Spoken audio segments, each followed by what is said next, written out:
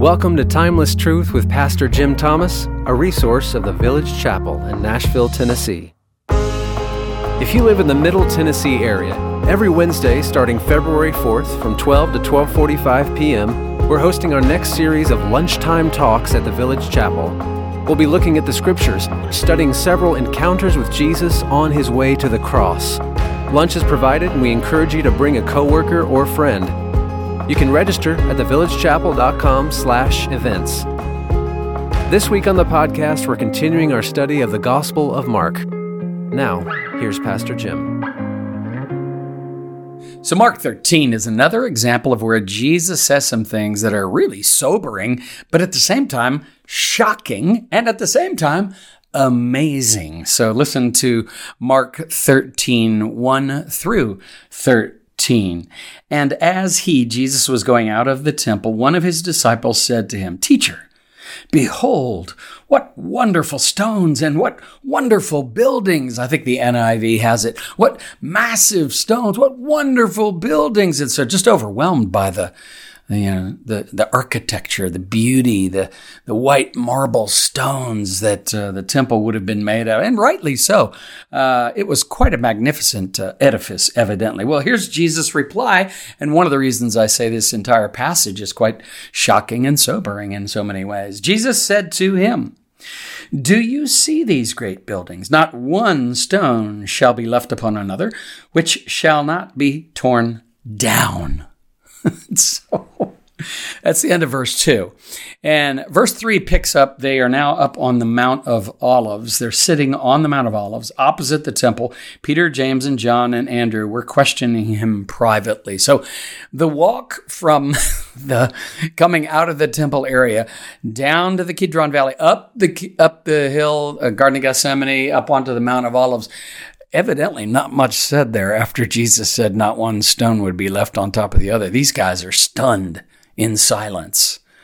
We've all been there before when somebody says something that just creates an awkward moment and you don't know what to say. So you don't say anything.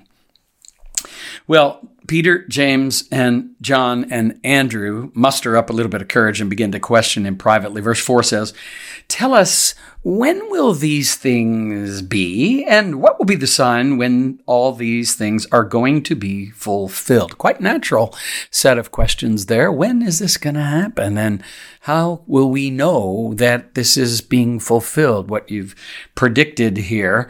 And Jesus began to say to them, verse 5, "See to it that no one misleads you." Evidently, there will be those who will attempt to do that on this particular subject. So Jesus says, "See to it that no one misleads you. Many will come in my name, saying, 'I am he,' and will mislead many." There were certainly quite a few people came along through human history claiming to be the Messiah, the deliverer, the one, and sometimes that bold confidence is all it takes to attract quite a crowd. But Jesus says, don't be misled. There'll be many come in my name and saying, 'I am he,' and will mislead many." Verse 7, "And when you hear of wars and rumors of wars, do not be frightened." I love it that Jesus keeps saying, do not be afraid, do not be frightened. Those things must take place, but that is not yet the end. "For nation will rise against nation, kingdom against kingdom. There will be earthquakes in various places. There will also be famines.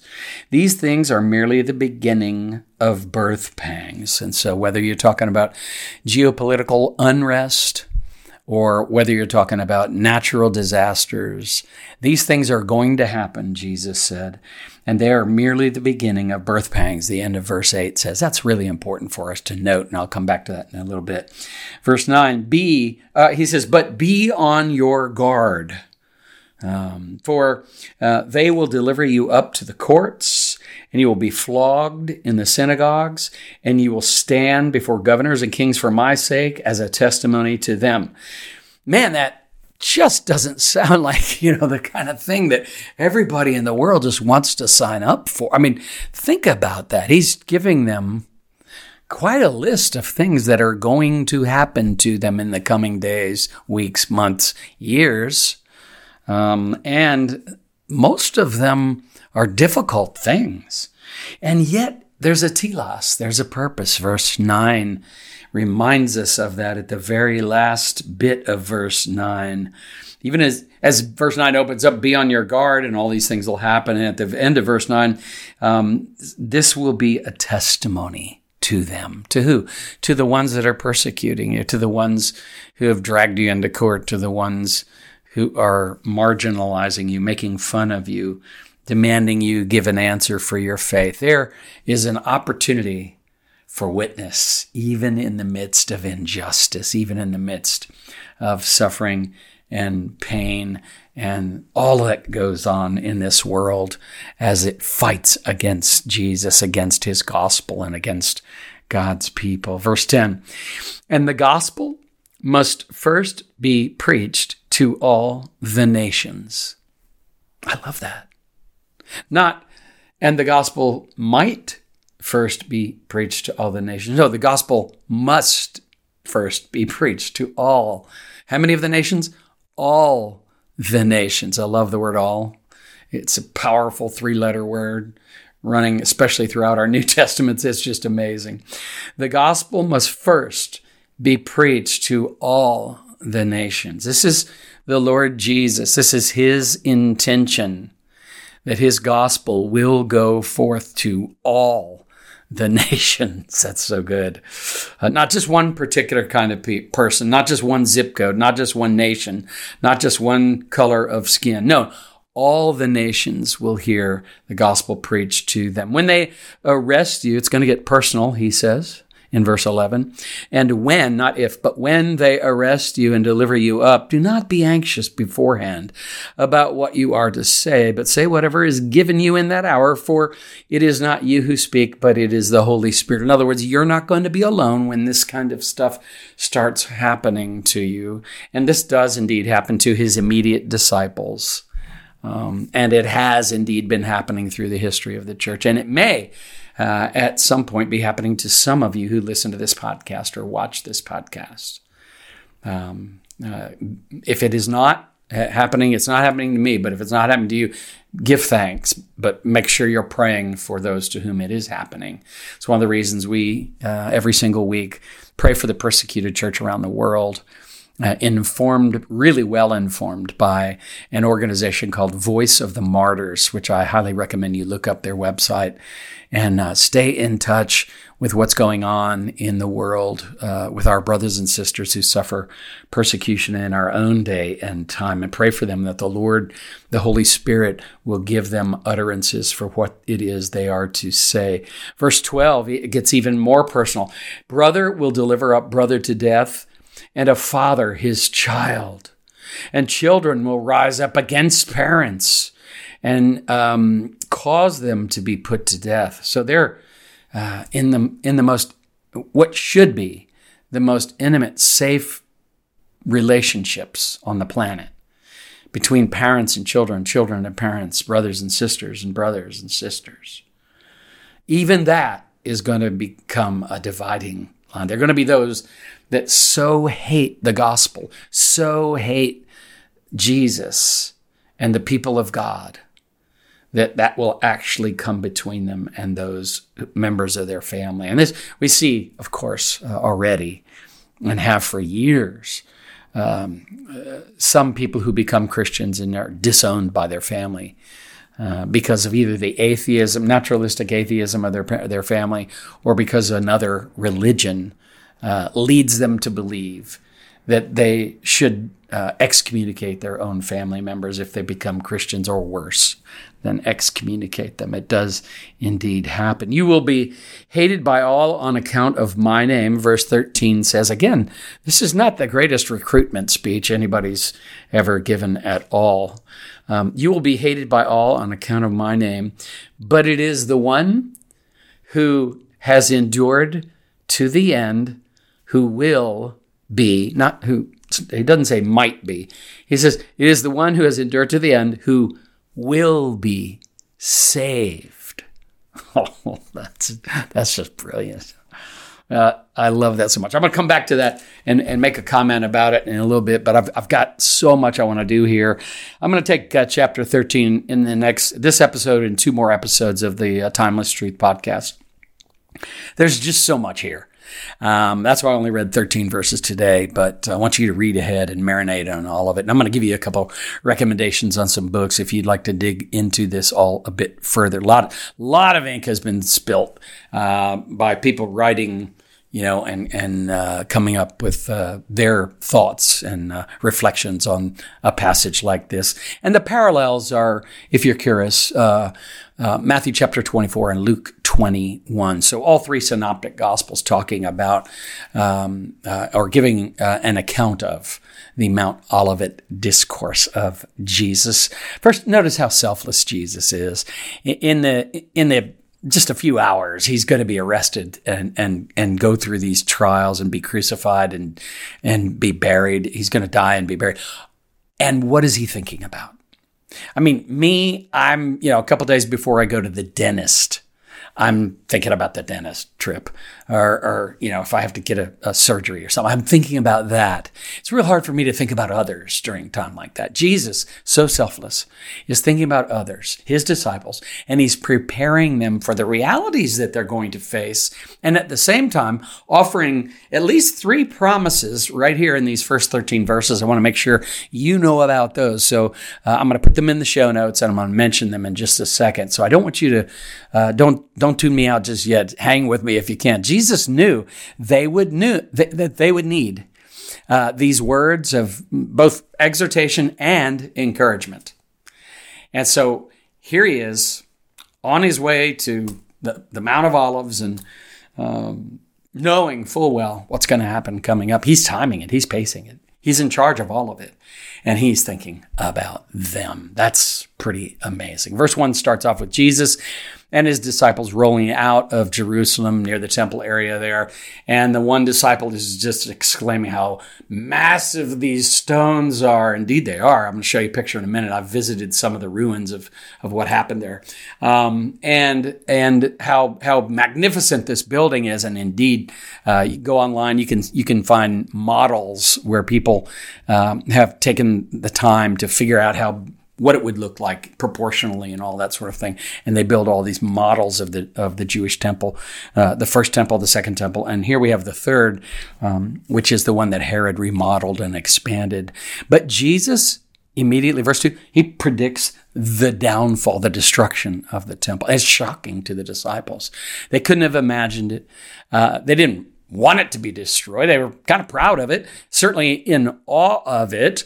And when Jesus says that, once they finally make it after that long silent walk up the Mount of Olives, Peter, James, and John and Andrew ask, hey, when is that going to happen? And how will we know that that's around now, that that's getting ready to happen or whatever? Just let me run real fast. I'll put this in the show notes as well. But the Jewish temple, first Jewish temple was built in 950. I'm using round numbers, 950 BC by King Solomon. A lot of you will know that already. Destroyed in 586 BC under Nebuchadnezzar and the Babylonians. Rebuilt under Zerubbabel in 512 BC. Desecrated by the Seleucid king Antiochus Epiphanes in 167 BC. So temple has been through a lot. Okay, so that's the second temple, and it's desecrated. The sacrifice of all kinds of unclean animals and all that sort of thing, and it's just smeared and desecrated in every way. Desecration is a great word. 19 BC, after the Roman Empire's in place, and they have a guy named Herod the Great, who's the king. He takes on a renovation and expansion of the temple. So that makes it like the third iteration of the temple. 19 BC, round thereabouts. And then here in 30 AD, roughly, Jesus predicts the destruction of that third iteration of the temple. And it's shocking to his disciples.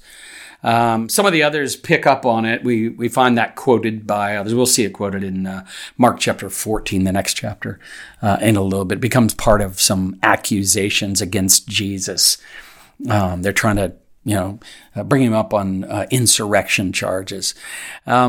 What's fascinating is that what Jesus says here actually happens in 70 AD. After Jesus has ascended back to heaven and the Christian church the gospel has begun to spread around the Mediterranean, there is the great Jewish-Roman War. And it runs from 66 through 73, I think is when it technically is over. The last stand of the Jewish people is down at Masada, a place I've visited 6 times on our trips to Israel. Hope we get to go back one day.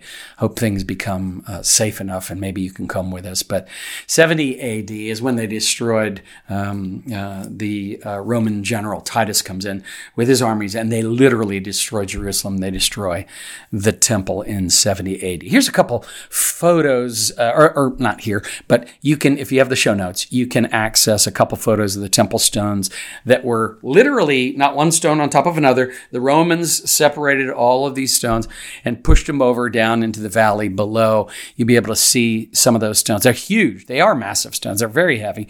Makes one wonder, since those are even some of the smaller ones, makes one wonder how they got some of the big foundation stones in place at all. I mean, it's just one of those one of those things about Herod the Great as an architect that is astounding to think about. An ancient architect and a designer who could actually get that to happen with just manual labor. Thousands and thousands of people pushing on a stone, trying to get up a hill and put it in place, that sort of thing. Now, there's also a couple photos there of TVC staff overlooking the city of Jerusalem. But it really, such an important city, such an important place to the Jewish people, especially the first century, and even now today is as well. So shocking that Jesus would declare that this would happen. And when it did indeed happen in 70 AD, even more shocking. So Jesus preparing his disciples, not only for what would happen to him, and his body laying in the grave for 3 days, and he will raise it up again. But at the same time, he predicting what will happen in 70 AD. Now, what does Jesus specifically tell his followers to do with all of this information when these events start and these signs start to happen? I think that's interesting, especially in our day and time when first thing we would do is, let's go write a book and predict. Let's see if we can crack the code and figure out when it is he's going to return, or when it is that this or that sequential thing is going to happen, in the end times sequence. So, here's what Jesus tells his disciples to do. And if you're one of his followers like I am, this is what he wants us to do. Verses 5, 9, 23, 33, and 37. Again, this will be in the show notes. Be on the alert. Be on guard. Take heed. Verse 5, don't be misled. Verse 7, don't be afraid. Oh, man. That's right there. That one. That's, you guys know, a lot of you know who have followed my Bible teaching before. That's my favorite of the, one of the most often repeated commands in Scripture is don't be afraid. And it tells you exactly what the Lord, the God of the Bible, wants for you and wants for me. Doesn't want us to be afraid, no matter what goes on, no matter famines, wars, rumors of wars, people, marginalizing us, ridiculing us, making fun of us, locking us up, even dragging us before the courts, even all of that. Lord Jesus says, don't be afraid. And we got to hear that. We got to hear that over and over and over again. And then I think a couple of other things are implied there. Verses 9 through 11, be ready to serve as a witness. And I don't just mean you speaking the gospel, although I do mean that, but I also mean that we suffer for the gospel and that our suffering is a part of our testimony. I tell you, some of the people that you can probably think of some yourself, but some of the people who have gone through some of the greatest persecution and suffering as Christians, one of the things that's so often said about them, people are in awe of what they have to endure and that they're remaining steadfast in the faith. You can think of some, I'm sure, yourself, either that you know personally or that you've read about. But verse 9 makes it really clear as a testimony to them. That last little phrase there in verse 9 is so important. We need to see our lives, even the suffering that we have to endure, as being an opportunity for testimony, for witness of the gospel and of Jesus and his great love for us. Do you know that his body hanging on the tree was a testimony to the centurion who oversaw his execution? Wow. And that centurion at one point says, surely this must be the Son of God. Do you understand? Jesus saw his suffering and his death and the great injustice of it, because he was not guilty of insurrection. And so, while that's what he's accused of, he goes to the cross, smothered in borrowed sins, mine and yours.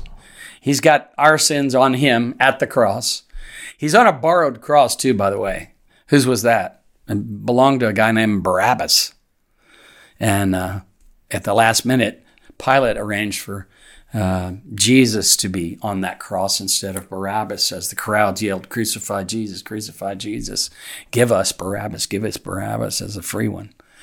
And this is just amazing. So Jesus sees suffering. Jesus sees even his death as a testimony to others. And we can do the same thing. It can transform our view of suffering. It can transform our view of the anxiety we might face coming up to something or walking away from something we've had to suffer. And then the other thing I wanted to say was, I really feel like Jesus also tells us to persevere until the end. That is, persevere through that. See it as a testimony, but also persevere through it. Verses 12 and 13. Those who persevere to the end will be saved. And again, that's not a requirement. You know, this isn't something we earn, would be my point. It's a result of the fact that we're saved people, that the Holy Spirit working within us provides us with utterances for testimony when that's needed and necessary, and as well for courage and faith. Courage to rise each day and face whatever it is we got to face. Faith to trust each day, and to trust our Lord Jesus. All right, there are at least several categories, broader categories, that we could use to describe some of what Jesus has talked about here in these 13 verses of the events that will mark the beginnings of the unraveling of the world system before Christ returns to set things right. There will be spiritual deception. We see that in verses 5 and 6. There will be international conflict. We see that in verses 7 through 8. There will be natural disasters. We see that in the last little bit of verse 8. And there will be increasing persecution of Christians. We see that in verses 9 through 13. And indeed, if you jump on the Voice of the Martyrs website and other websites that are similarly focused, you'll see, it will be a bit of a shock to you if you're in the West to find that this generation of Christians is probably the most persecuted generation of Christians the world has ever known. But verse 8, I love this, reminds us that this is birth pangs, and even more so, the beginning of birth pangs. And why does that give me hope? Well, it gives me hope because birth pangs they actually point toward a birth. They're painful, but they point towards something good. The beginning of it is Jesus saying, listen, I'm going to be real with you here, guys. He's talking to his immediate disciples. And did he have in mind what happens in 70 AD? I don't know. Is the beginning of it? And has it been happening all along since? Yes, in many ways it has been happening all along ever since. Is it happening with greater intensity like birth pangs do as you get closer and closer to the delivery of the baby? Is it happening in greater intensity, greater frequency? Some would say yes, and I would say yes as well. But all of this points to God's new creation, new age, new era coming when the Lord Jesus comes to set the world to rights. Verse 12 does remind us of how fierce hatred can sometimes lead to unnatural separation of relationships. And I think we need to know that happens. And I think it's I think it was important for these folks, especially, and depending on where you live and the way your culture is, it may be very, very important to you as well. I happen to live in a place that's relatively free, but there are places, and I'm well aware of it. And I pray for the folks that live in those areas that that the gospel would be seen and heard in their lives, and that it would be the kind of thing, be so beautiful that it draws others to see Jesus in all his majesty and all his beauty as he would care for them. These kinds of things, as I say, have been happening, but they will increase. And I've got questions. You've got questions. Well, here's what's important for us to know. History is not a random series of meaningless events, as John Stott says. It is rather a succession of periods and happenings which are under the sovereign rule of God, who is the God of history. He's in charge of it all. We can trust him. And in spite of the ominous news about these things, of this world coming to an end, like Jesus is talking here, at least, Jesus offered 3 comforting statements I thought were rich in hope, and we read them. First of all, he said that even as he says, do not see these, don't you see these great buildings, not one stone will be left upon another, which will not be torn down. And if you read the rest of the Gospels, here's what you learn, that in John chapter 2, verse 19, he says, you can tear this building down. I can build it back up in 3 days. And clearly talking about the analogy between his own life and the temple itself.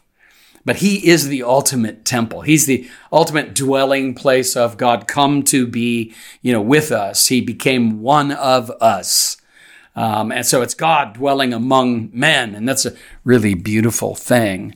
And predicting even his own death there in John chapter 2, verse 9. So he, the one who has the power of life and death, this is the great news, is the one that said, destroy this temple, and in 3 days I'll raise it right back up. And he can do that. He will have the last word on all of these things. I think that's important for us to note. I think the second word of hope that's here is that the little thing I said about the birth pangs, that this is just the beginning of these birth pangs, and there is a new life coming. So you got to look through that dark passage to what's on the other side and remain hopeful. Have your hope fixed on Jesus, because he's the one that can, who has the power of life and death. He has the ability to bring that new life about. And thirdly, that while you suffer, there can be a telos, a purpose, a meaning, a reason.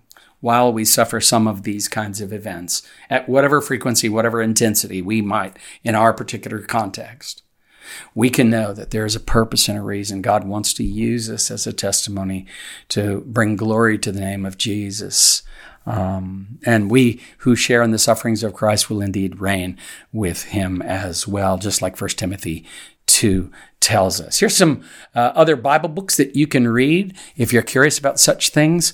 Matthew 24, Mark 13, Luke 21, Acts 1, 1 Thessalonians 4, 2 Thessalonians 2, 2 Peter 3, and of course the book of Revelation. I always recommend these 3 books when people are talking about end time stuff and eschatology, all that stuff.